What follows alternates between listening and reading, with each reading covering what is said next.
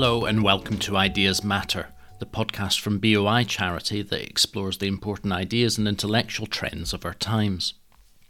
In this, the sixth podcast in our series on race and racism, which was the theme of our recent Academy Online event, we feature a talk that reflects on the controversial 1915 film, The Birth of a Nation.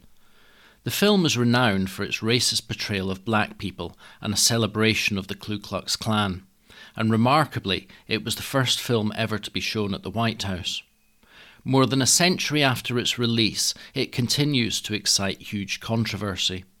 But how has the interpretation and imputed meaning of the film shifted and changed over that period?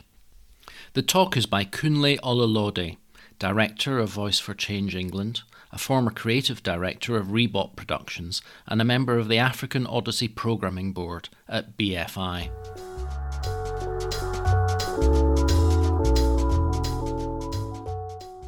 Birth of a Nation, the film and subject matter that we're about to delve into, is something that I've been slightly obsessed about over 20 years. I did a film festival for a campaign called Workers Against Racism way back in the early 90s. And one of the films that I wanted to screen was Birth of a Nation. At that time, I found that it wasn't easy to get hold of, and more problematic was actually the length of the film. Being 3 hours long, it wouldn't have exactly fitted into the format that I was trying to pull together. However, many years later, much years of research, I did get the opportunity to introduce the film during its 100th anniversary at the British Film Institute.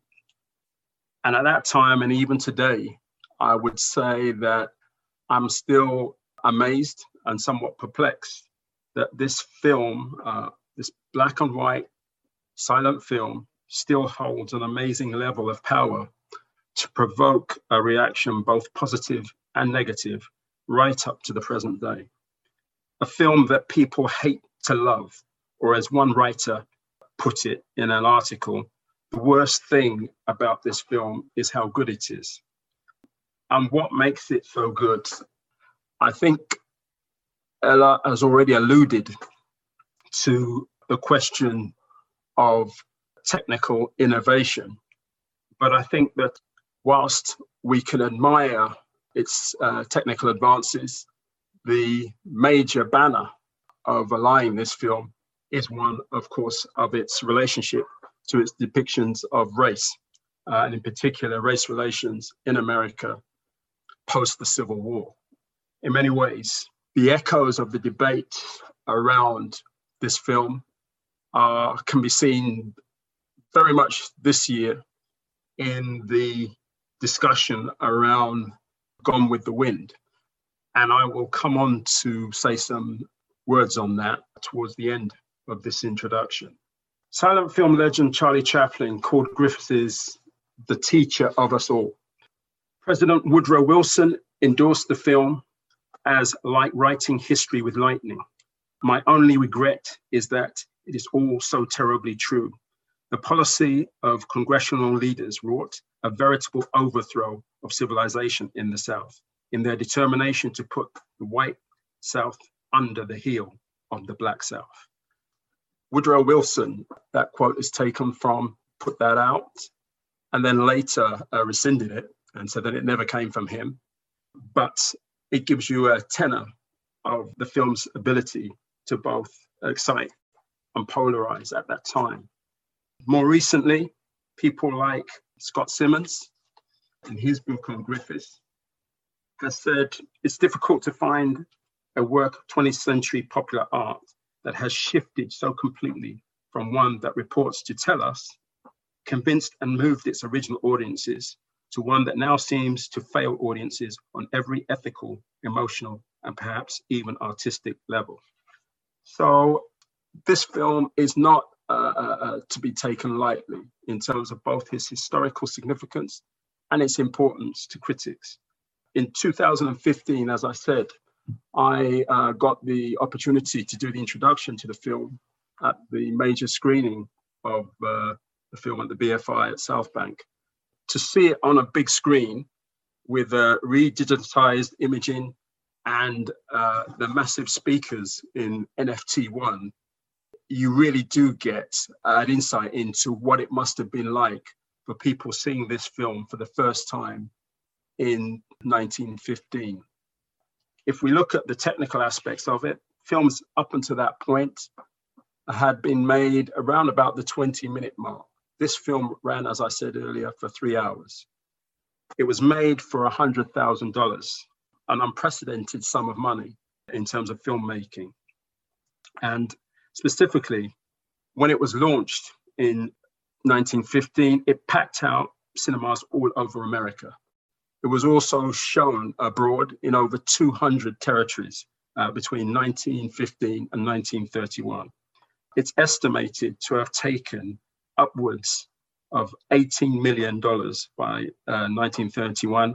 And by the outbreak of the Second World War, it was estimated to have been seen by 200 million people worldwide.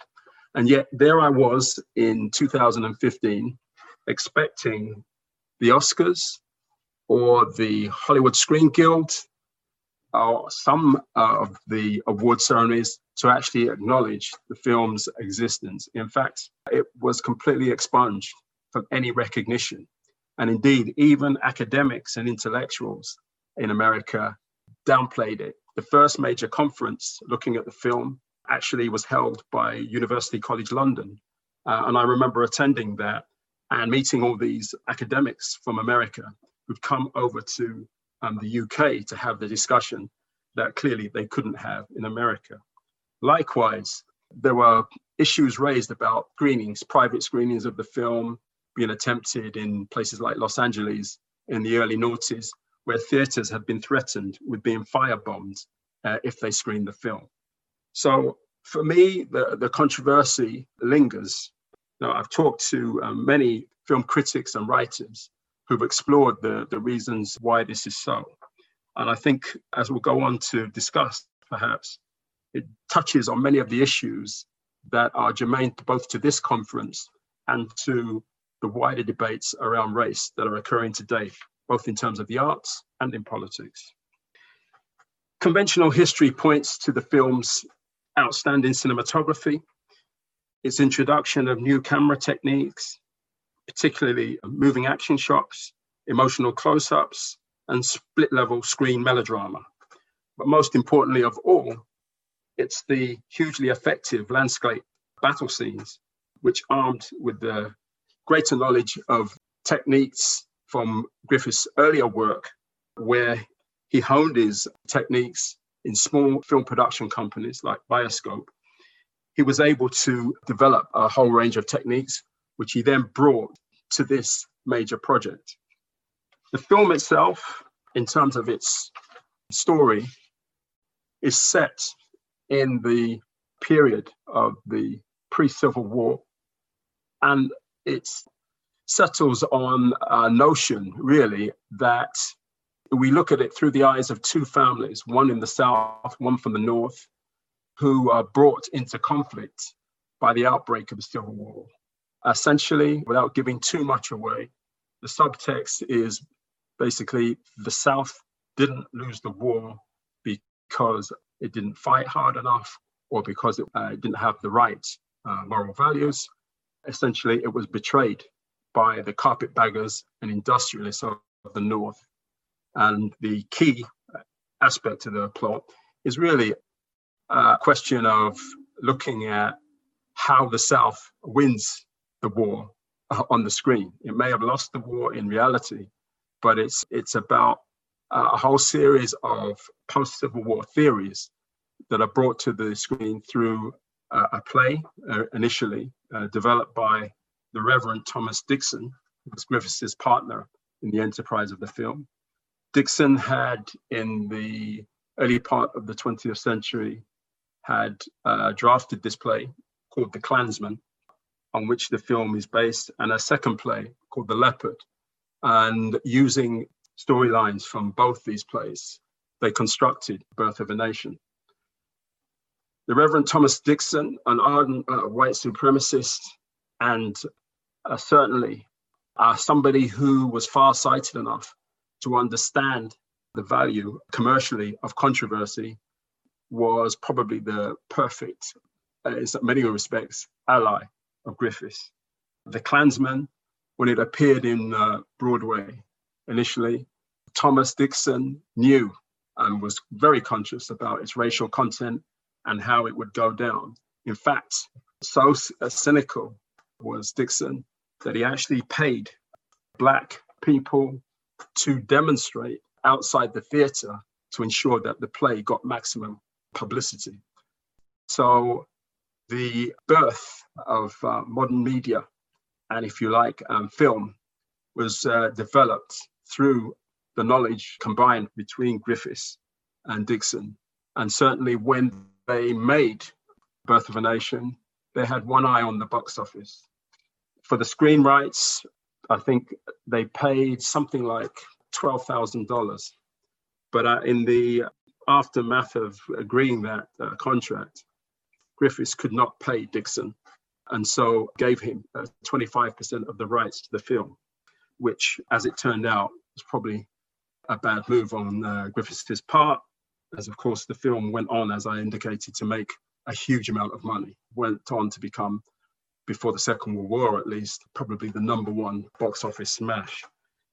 But having said that, the immediate reaction to the film when it came out, not surprisingly, was met with protests.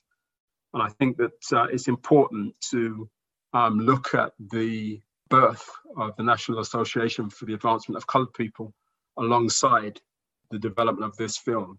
In fact, the association had come into existence in 1900, but its first national campaign of any type was actually aimed at Birth of a Nation.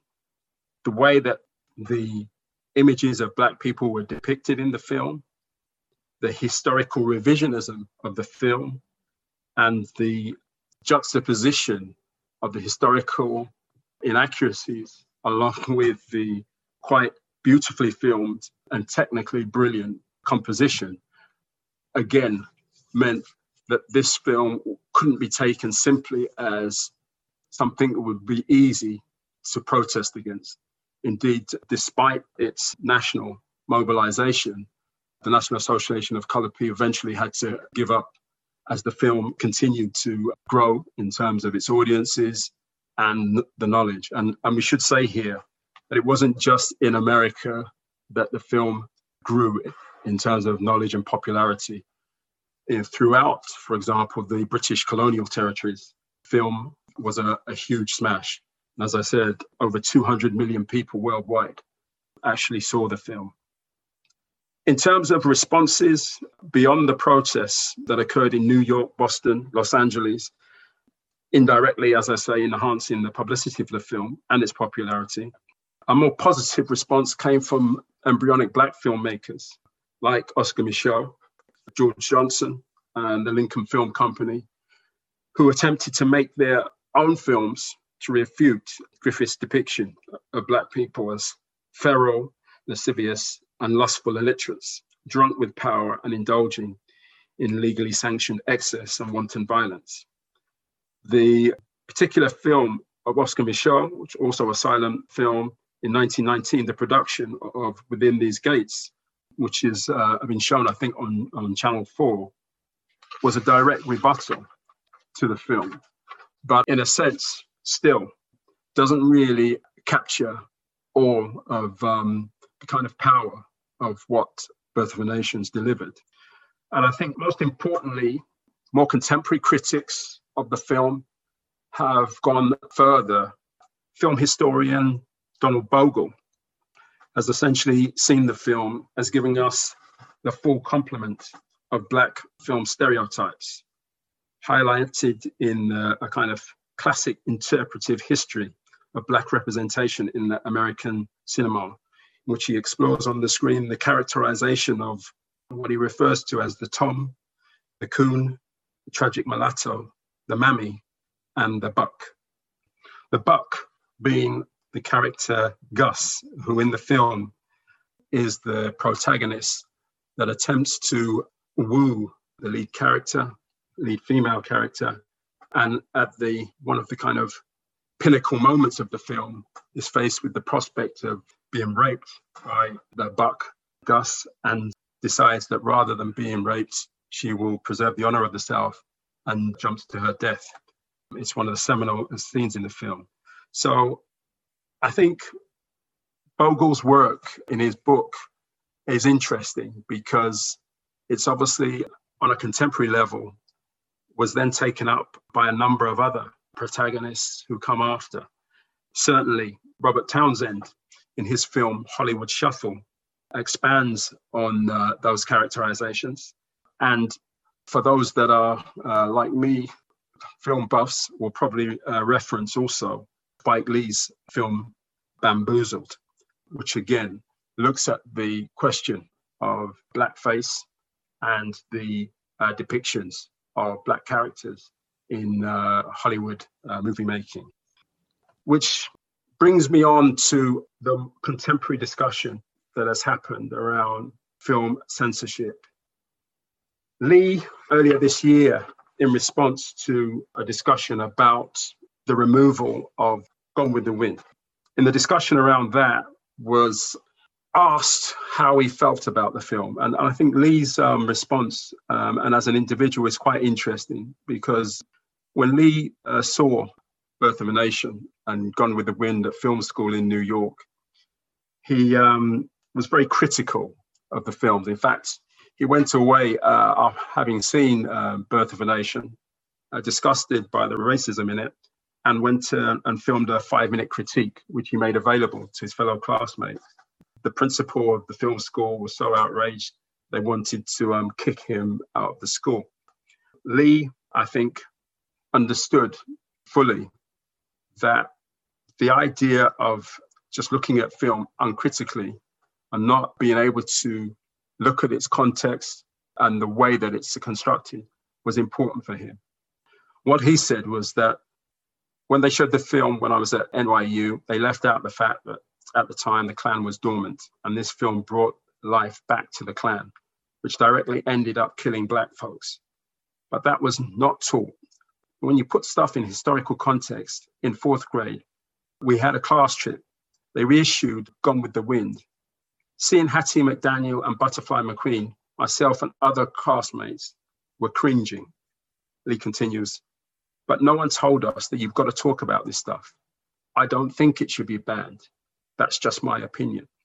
So the question of the disavowing of Gone with the Wind and Birth of a Nation, I think similarly falls in line with the debates of tearing down statues. Should we erase a shameful part of history for the sake of being progressive? Should we disassociate ourselves with the past and pretend it never existed? In relation to the D.W. Griffiths Award, the Hollywood Screen Actors Guild, that award no longer exists. In fact, it's now just known as the Screenwriters Award. Griffiths' name was removed. In terms of the 100th anniversary of the film, it was not marked in any way in any significant film institution or association. And we are now at a point where it seems that we're going through another discussion, not just about Birth of a Nation, but its antecedents, such as Gone with the Wind, have now become the subject of discussions, censorships, and bans in their own right.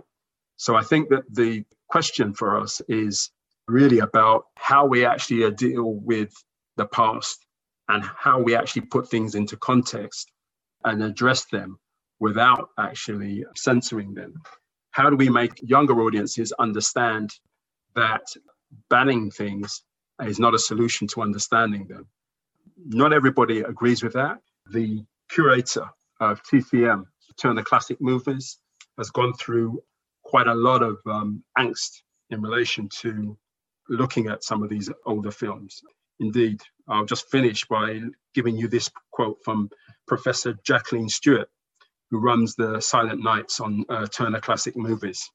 And she says, day after day, I scroll through posts decrying the killings of Ahmaud Arbery, Breonna Taylor, and George Floyd.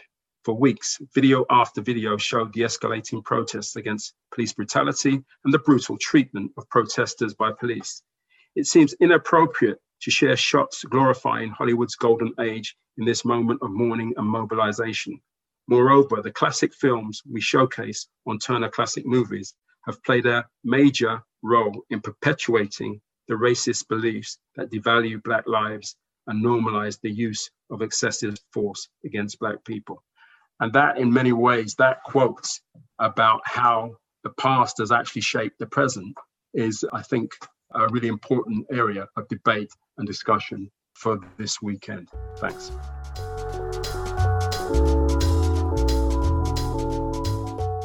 You've been listening to a talk by Kunle Ololode on the film The Birth of a Nation, which was recorded at the Academy Online event Race and Racism.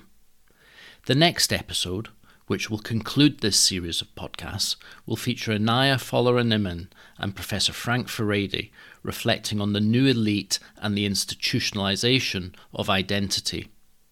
Make sure you don't miss any of the podcasts in this series by subscribing to Ideas Matter on your favourite podcast feed. And for more details of the Academy event where this lecture was recorded, and to access a series of recommended readings to help you explore the themes in greater depth, have a look at the accompanying notes to this podcast or visit the Academy at our website, theboi.co.uk. Finally, if you're able to give us a financial donation to support this podcast or any of the BOI charities projects, then head over to our website and hit the donate button. Many thanks.